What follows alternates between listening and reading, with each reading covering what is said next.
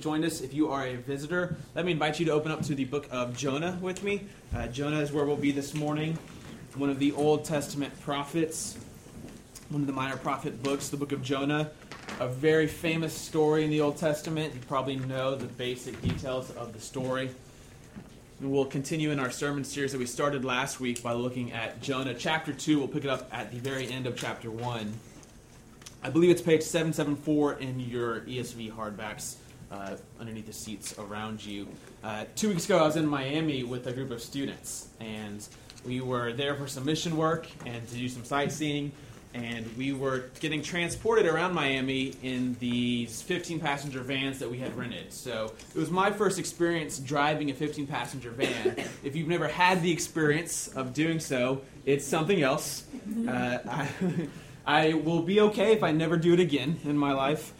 So we had two 15-passenger vans and 30 kids, and it was just really chaotic and really hectic. We get there, and as soon as we arrive, the skies open up, and it's like the flood, point two, and you can't see within 5 feet in front of your car, and we've got vans packed with luggage to the ceiling, 7 kids a row, and we're trying to navigate down through Miami with these passenger vans. The second night we were there, the leaders that we were with decided it would be a good idea to take us to a little hole-in-the-wall Cuban restaurant in downtown Miami, about 45 minutes away. And so we packed up the vans with all the kids. Mind you, this is after very hard days, day long of work and sunburn and all these things. We get in the van and we go. Now here's the thing with two 15-passenger vans. I've got my iPhone. The other driver has her iPhone. And for whatever reason, because the world works this way, everywhere we went that week, we would both type in the same address, and it would give us different directions. And so we would pick one of the directions to follow, right? And say, okay, we'll go with yours, and I'll follow you. And if you get lost, if you lose me somehow, I'll try to go with mine, and we'll see if we end up at the same place. We often did not end up at the same place, as it works. Technology has come a long way, but we still have troubles with downtown Miami, and there are little Apple Maps on iPhone. And so we were going to this Cuban place. We got, of course, 2 different directions. And so we said, we'll follow you. I'll just follow you. I don't want to have to be looking at the directions. I'm driving through downtown Miami, which, if you're not aware, has horrible streets and equally horrible drivers. And so we follow her for about 45 minutes. And my iPhone the whole time is telling me that we're taking the wrong turns and going the wrong directions. But I'm like, we're trusting her directions. We're going with her. 45 minutes later, she pulls into a Walgreens. I'm pretty sure we're nowhere near the Cuban restaurant. And I get out, and she says, this is where it took me. We're here. We're at a dead end, okay? And so we had spent 45 minutes. The kids are very hungry at this point, and they're being very snarky and sarcastic, very dramatic. There's talks of suicide if we don't get food soon. I'm like, y'all are being way too dramatic. In my own mind, I'm like, I'm going to kill myself if we don't. So we pull over, and we're like, all right, here's what we'll do. Since my directions gave me a different location, I'll go to that location. You can follow me, so I'll take the lead.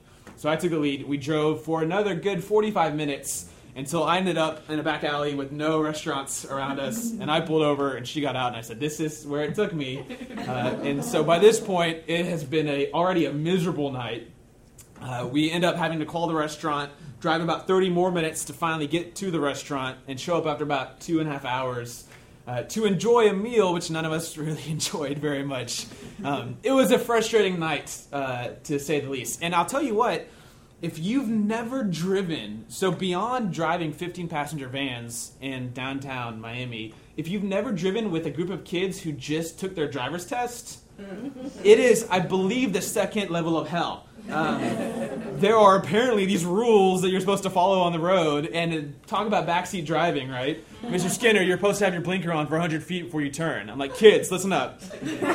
Here's how an adult drives. They get from point A to point B without hitting anything or getting pulled over.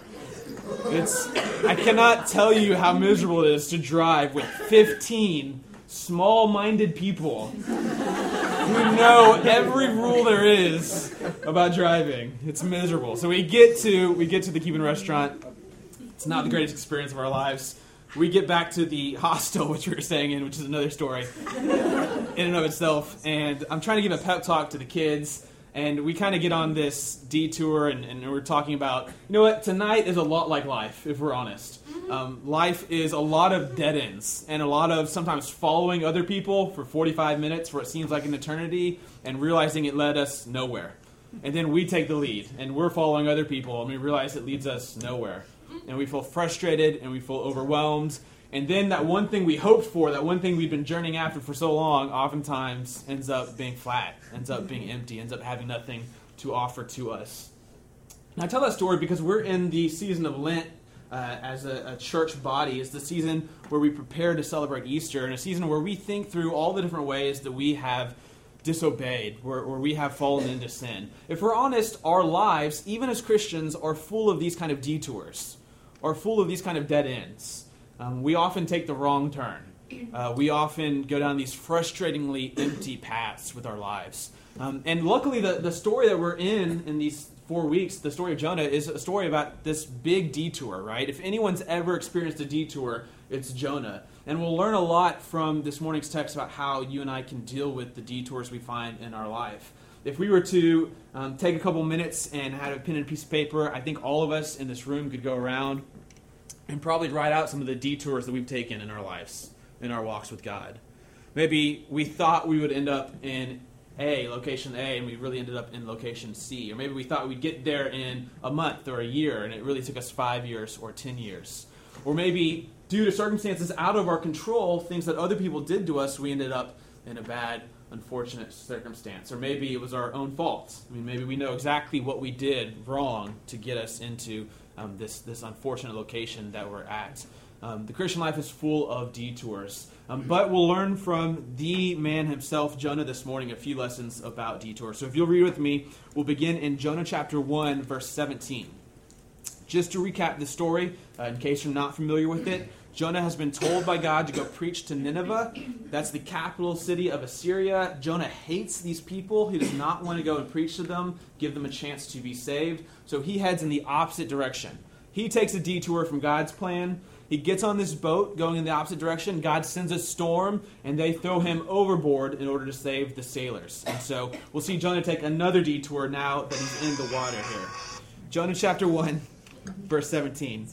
And the Lord appointed a great fish to swallow up Jonah. And Jonah was in the belly of the fish 3 days and 3 nights. Then Jonah prayed to the Lord his God from the belly of the fish, saying, I called out to the Lord out of my distress, and he answered me. Out of the belly of Sheol I cried, and you heard my voice.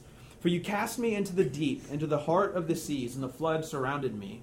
All your waves and your billows passed over me. Then I said, I am driven away from your sight, yet I shall look again upon your holy temple. The waters closed in over me to take my life. The deep surrounded me. Weeds were wrapped about my head at the roots of the mountains. I went down to the land whose bars closed upon me forever. Yet you brought up my life from the pit, O Lord, my God. When my life was fading away, I remembered the Lord, and my prayer came to you and to your holy temple. Those who pay regard to vain idols forsake their hope of steadfast love. But I, with the voice of thanksgiving, will sacrifice to you. What I have vowed I will pay. Salvation belongs to the Lord. And the Lord spoke to the fish, and it vomited Jonah out upon the dry land. So 4 lessons that I want to look at here from this story about what it means to be on a detour, to find yourself on a detour. Many of us can probably think of times when we have disobeyed or ended up in a situation that we were not expecting or hoping to be in. Perhaps we're there right now. I mean, perhaps some of us are in that traveling in that path of detouring where we know we're kind of off the path that God has for us. What are some lessons we can learn from Jonah? I think there are 4 that we can explore this morning. Here's the first lesson. No detour, no wrong turn on our journey through life ever takes us too far away from God. No detour ever takes us too far away from the Lord's presence and his hand and his deliverance. Jonah is symbolically and actually as far away from God as a human being can be.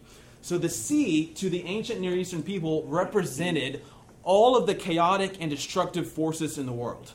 The sea was full of these sea monsters, the Leviathan and Rahab. We often skip over them when we're reading the Old Testament, but the Old Testament authors would make use of these kind of mythological creatures and say that, yes, the sea is this scary and dangerous place full of these sea monsters, But even then, God himself is the one who created these monsters. He controls them. There's this classic line in Job where the scriptures talk about God playing with Leviathan like a pet. The most dangerous and destructive forces in creation are still under the watch and still under the control of the Lord. Jonah is living out, actually, an ancient nightmare, which is being thrown into the sea, being thrown into the depth, being thrown into the abyss. Not only that, but being swallowed by the sea monster. I mean, he's living out one's worst nightmare. He's symbolically representing all who have gone off the path and who have found themselves in the depth, in the pit, who have found themselves dead inside and perhaps outside. Jonah lives out this story. This sea motive, the sea being this place of destruction and chaos, is prevalent throughout the scriptures. And this is why it's so dramatic when you see statements in the scriptures such as the Lord, the God of Israel, made and rules over the sea. Ancient people thought the sea again was this crazy, chaotic place, particularly because no God had dominion there. Gods rule in temples. There are no temples in the ocean. This is one of the things that made the ocean such a scary place. There's nowhere you can go to make sacrifices or to offer a vow to a god to protect you. But the Israelites had this very deep faith that even in the sea, God was in control. And Jonah lives this out. He goes into the sea. He goes into the belly of the fish. This kind of horrific experience, but even the horrific experience of being swallowed up by this fish is, in a sense, God's mercy on Jonah. God, we're told, has appointed this fish for Jonah. He's swallowed up in it. We see later on, Jonah comes out on the other side of this experience. There's no detour we can take. Jonah portrays this better than perhaps any character in the scriptures that gets us out of the hand of God. There's no mistake that you can make that's so big that God would be unable to bring you back. There is no path that you can walk down that leads you so far away that you are unable to find the presence and the joy and the life that the Lord has to give you. We often, I think, when we read through the scriptures, whitewash some of the characters in the scriptures and don't realize how bad of people they actually were. So let's just take two big examples, two kind of scriptural heroes per se. First, you've got the Apostle Paul, okay, who writes most of the New Testament. Apart from Jesus, is one of the biggest influencers in early Christianity, spreads the movement across Europe, launches it worldwide. Paul, though, you remember, before he was a Christian, spent his life murdering other Christians. He was what we would call in our jargon a religious terrorist. Because of zealous religious beliefs he had, he killed people with other beliefs in order to terrify them into not believing and acting in that way anymore. Paul was a religious terrorist. And Paul, again, becomes one of the most shining saints of Christianity, a hero to you and I. Now, I've been in a lot of counseling sessions where people tell me something to the effect of they have a hard time believing God loves them, or they have a hard time believing they can get back to God because they've gone down this certain path, or they've done this, or this has happened to them. And it usually gets to the point in the conversation where I go, so, what's your big secret? What did you do? What did you experience? What's the trauma in your heart? And I've never once heard someone say, I've been killing Christians. It's been my life goal. I've got a list, and I'm going through and killing them. Now, if they do, I'll be like, I got a perfect example for you. Paul, okay? God still loves you. God can still save you. God can still do Paul. Usually, there's much smaller scale sins. Almost comically so. I mean, when we really... You and I, let's not pretend about it, can be terrible people, right? But most of us, our deepest, darkest sins are comically small compared to murdering God's own people. Yet Paul is able to say, I'm the worst of the sinners, yet God loves me, yet God has saved me, yet God has chosen me. When you feel the impact of that, this was a man who deserved to die. This was a man, if anyone ever deserved a death penalty, if anyone ever deserved God's judgment, for God to turn his back on them, it was Paul, and yet God loved and used and saved Paul. There's no path you can go down that's too far. Jonah experiences this in the guts and the belly of the fish. Or think of King David, another biblical hero. We grow up hearing about King David. He's a legendary biblical figure. David, though, was an adulterer and a murderer. David was described in the scriptures as a man after God's own heart, but if you actually read through David's story, he is often going against God's desires for his life. In the infamous story, David commits adultery with Bathsheba and then kills her husband to try to protect this secret from getting out. Again, an adulterer, a murderer. If you look through most of Scripture's heroes, they most have these like very dark past. And the trick here is some of them aren't past for these characters. If you read through David's story, till the day David dies, he's a murderer and he can't keep his hands off girls. I mean, these are just his two kind of flaws. He just can't, I don't think he conquers it during his lifetime. Yet, God loves him, and God uses him, and he's this powerful figure in Scripture. So often I think we give ourselves too much credit with our sins and with our disobedience. We think we're bad enough to make God change his mind about us, or to make God not be able to love us and accept us and welcome us back home. But there's no path, there's no detour that takes us too far away from the Lord. The second thing we learn about detours from this part of the book of Jonah is that when we find ourselves in a detour, when we find ourselves off the path, when we find ourselves at the end of a road of disobedience or confusion or doubt, our first and most immediate step has to always be to turn back to God. This is what Jonah does here. He prays. Jonah finds himself in the guts of this fish, and he calls out to the Lord. He prays. Now, David does this as well. King David in Psalm 51, kind of the perfect example of a prayer of repentance. Keep your fingers here and flip with me to Psalm chapter 51. We'll read David's prayer of repentance after he is caught committing adultery and murdering the husband of Bathsheba. During the season of Lent, Christians often read Psalm 51 as a prayer of their own in order to confess their sins and return to the Lord. Psalm 51, verse 1, I'd invite you during this season as we prepare for Easter to make this prayer your own. Have mercy on me, O God, according to your steadfast love. According to your abundant mercy, blot out my transgressions. Wash me thoroughly from my iniquity and cleanse me from my sin. For I know my transgressions, and my sin is ever before me. Against you and you only have I sinned, and done what is evil in your sight, so that you may be justified in your words and blameless in your judgment. Behold, I was brought forth in iniquity, and sin my mother did conceive me. Behold, you delight in truth in the inward being. You teach me wisdom in the secret hearts. Purge me with hyssop, and I will be clean. Wash me, and I shall be whiter than snow. Let me hear joy and gladness. Let the bones that you have broken rejoice. Hide your face from my sins, and blot out all my iniquities. Create in me a clean heart, O God, and renew a right spirit within me.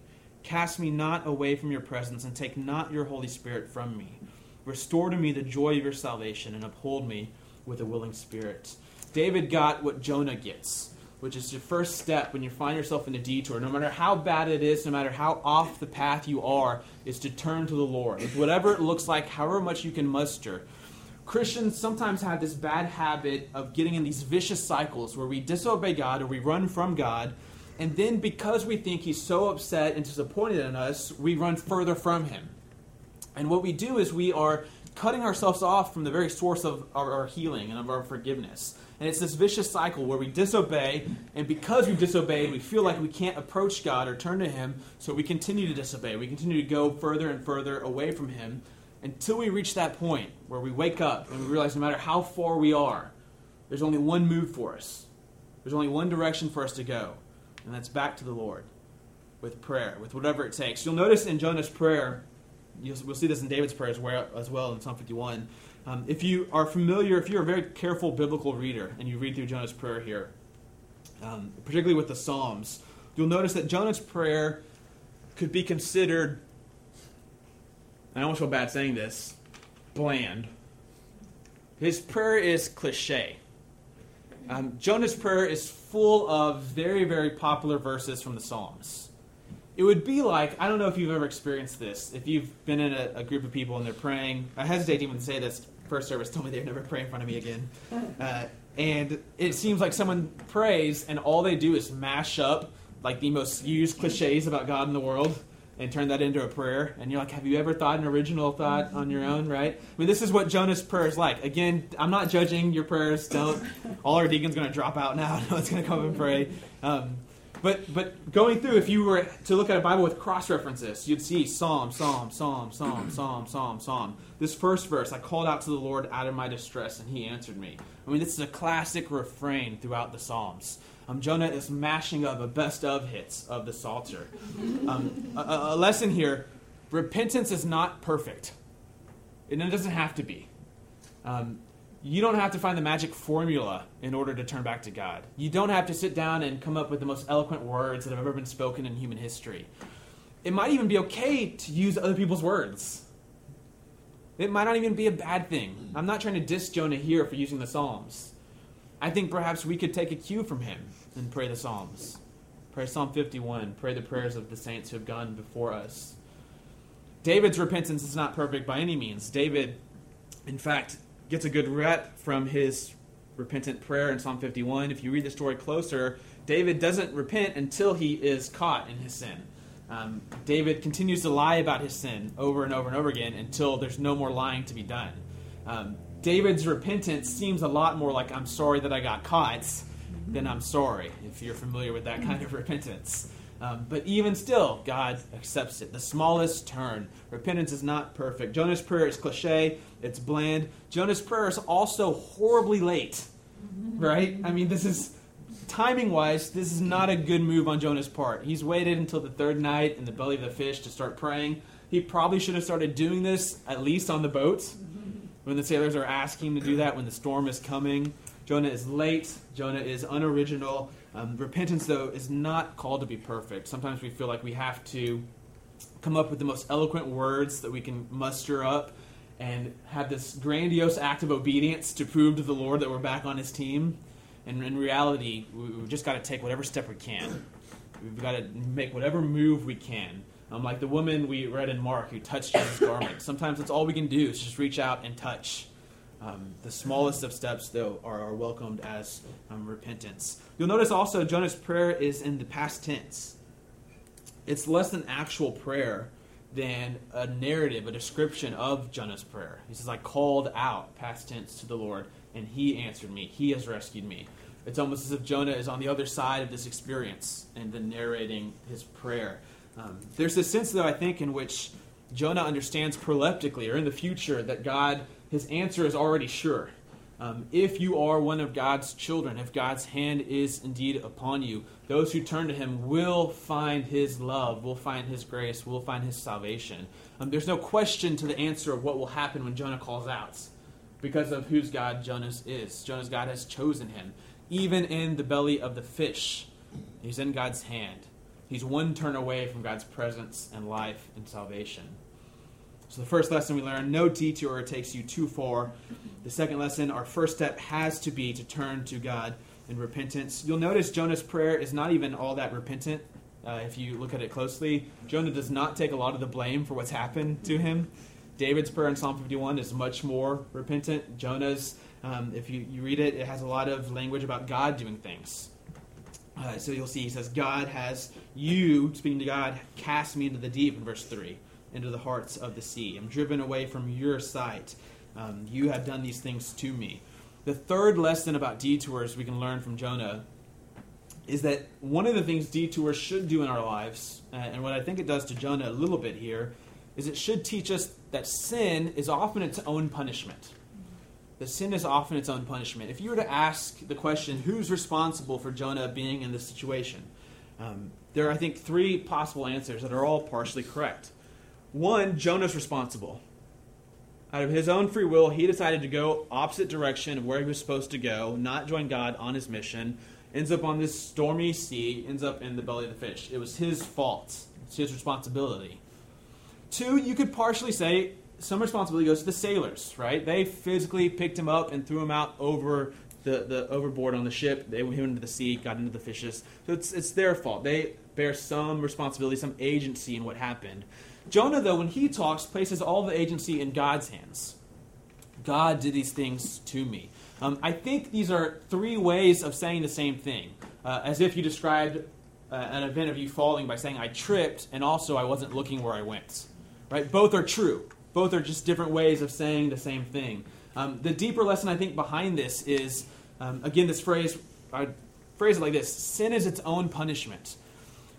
When we find ourselves in the gut of a fish, in the depths, in a dark and desolate place, it's God's doing, and it's our own doing. And oftentimes it's other people's doing. And it's God's doing not in the sense that he has abandoned us or is this upset, angry father.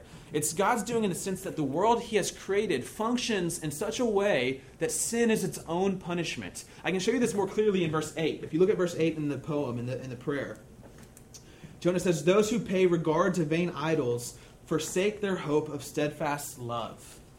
This is a verse worth underlining, worth memorizing. Those who pay regard to vain idols forsake their hope of steadfast love.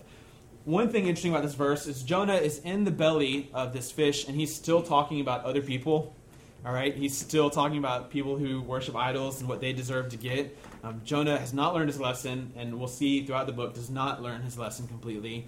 But the deeper principle behind this verse here, forsake, could be translated as forfeit.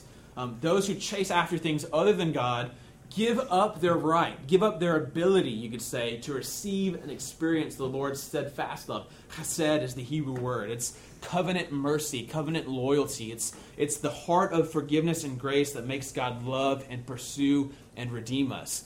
And what's at work in this principle is this deeper, more holistic theological idea that God, in and of himself, is life. He is joy. He is peace. He is light. And when human beings turn from him to anything else, an idol, there's nothing for them to find but death and darkness and despair and tragedy. To paraphrase C.S. Lewis, God can't give you life outside of himself. Not because he doesn't desire to, but because it doesn't exist. It's not there to be found. Jonah's punished by being thrown into the sea, but the punishment is inherent in his sin. There's no other result for Jonah's trajectory when he runs away from God than to end up in the sea. Scriptures say sin leads to death. Death is inherently in sin.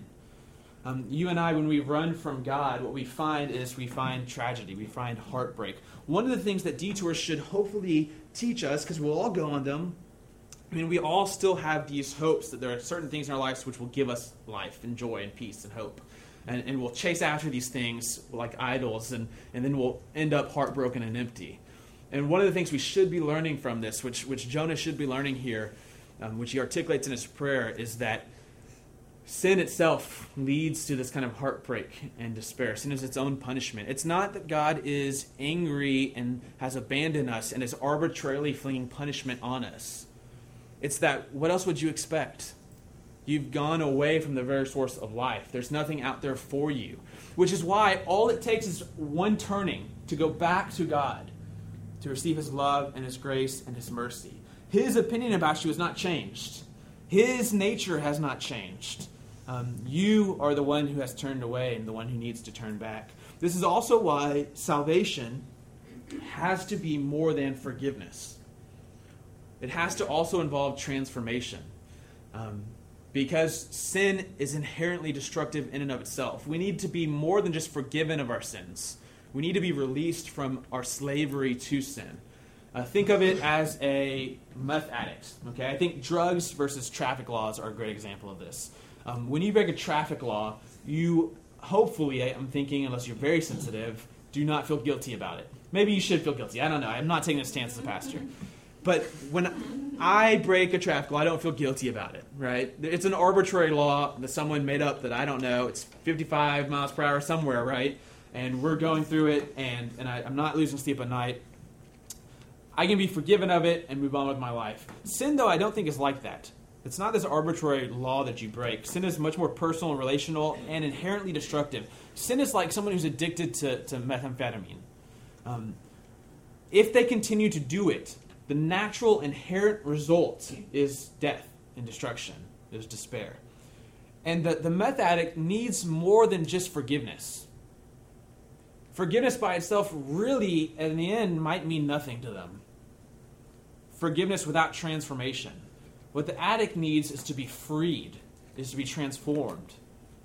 Because their self-destructive behavior is itself its own punishment. This is how sin functions in our life, and how detours should train our minds and our hearts and our souls, almost like a dog that you have to spray bitter tasting spray on like the couch to make them stop eating away at the couch. God's training us when we go down these dead ends and we realize this bottoms out on us. He's training us. You can't find life there. You can't find life there. You can't find life there. It's only here. Detours teach us that sin is its own punishment. And then the last truth from this passage that I'd like to explore this morning is detours, or paradoxically, for those with faith, our path into life. It's actually through the belly of the fish, through the depths of the sea, that we find ourselves vomited back up onto the land and ready to go on with the life God has for us. Jonah is vomited up. You've got to love that verb here. This is no great, clean act of rescue. This is a bit of indigestion, okay? The text almost gives the indication that the fish itself can't stand Jonah.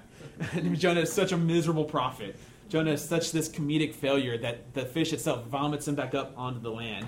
And Jonah now is back where he's supposed to be, a little nicked up, with a good story to tell, with some mess maybe to wipe off himself, ready to go on with this path. And this is often how it functions in our lives. You could describe the Christian life as this constant dying, this constant martyrdom. In fact, the scriptures do this often. To follow Christ is to die repeatedly. To die to yourself repeatedly, to die to other things repeatedly, to feel the weight of death, to feel the weight of suffering. And it's paradoxical because it's in that dying that we also receive Christ's life and are also able to give off Christ's life to the people around us. Again, keep your fingers here, but flip to 2 Corinthians 4. In 2 Corinthians 4, Paul describes this paradoxical experience of living the death of Christ in our lives, but also at the same time receiving and living the life of Christ in our lives. 2 Corinthians chapter 4.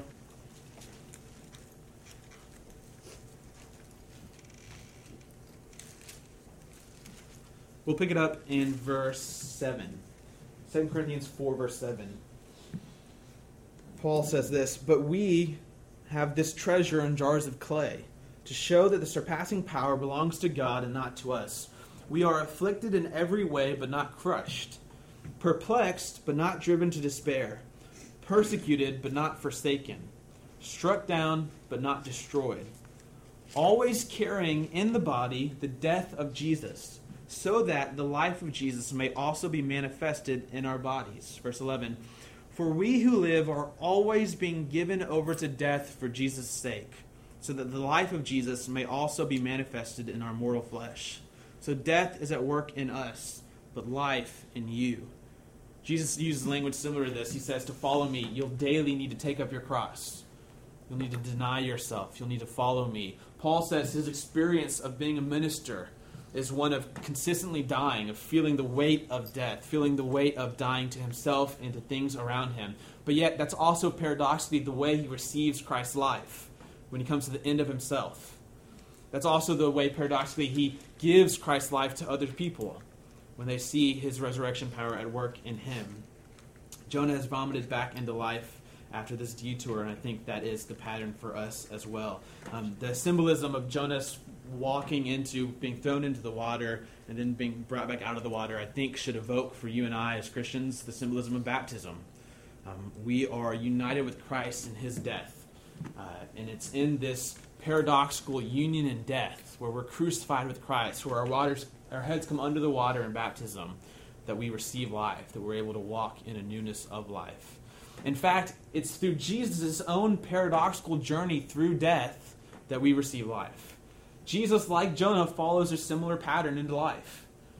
We go back to verse 17 in chapter 1. Jonah's in the belly of the fish 3 days and 3 nights. Jesus himself in Matthew 12 will reference this. People will ask Jesus for a sign, and he'll say, this evil and adulterous generation, all they want are signs. He says, here's the sign I'll give you, the sign of the prophet Jonah. For as he was in the ground, or in the belly of the fish 3 days and 3 nights, so the Son of Man will be in the heart of the earth for 3 days and 3 nights. And he says, those who don't believe will be judged by the Ninevites. They're able to believe based on the sign of Jonah. You and I are called to believe based on the greater one. He says, the greater one has come than Jonah. It's Jesus' own paradoxical journey through death into life, into victory, that gives us our identity, that gives us our victory, that gives us our assurance that even when we detour, even when we go off the path, we can come back at any moment and receive the Lord's grace and love and life and joy in our lives. So this morning, as we come to the table, we come as people who are aware that the story of Jonah creates this itch in us that can only be scratched by Jesus. Jonah creates this thirst in us that can only be fulfilled by Jesus, the one who went into death for 3 days and came out of death on our behalf, the one who died and now lives again, the one who we follow, the living Christ. Even as we take these detours, which we all take, this is why we practice Lent, because we're all full of sin, we're all broken. Even in the midst of these detours, the risen Christ calls us to follow him, calls us to understand that there's nowhere we can go that's too far away from his call and his presence. Calls us to realize that at all moments we're called to turn back to him in whatever form that might take for us. And calls us to recognize that we need to learn more and more to hate sin and to love righteousness. Not because of some arbitrary rule, but because one is where death is found and one is where life is found. And so would you come this morning as we worship the one greater than Jonah, who has died and rose again for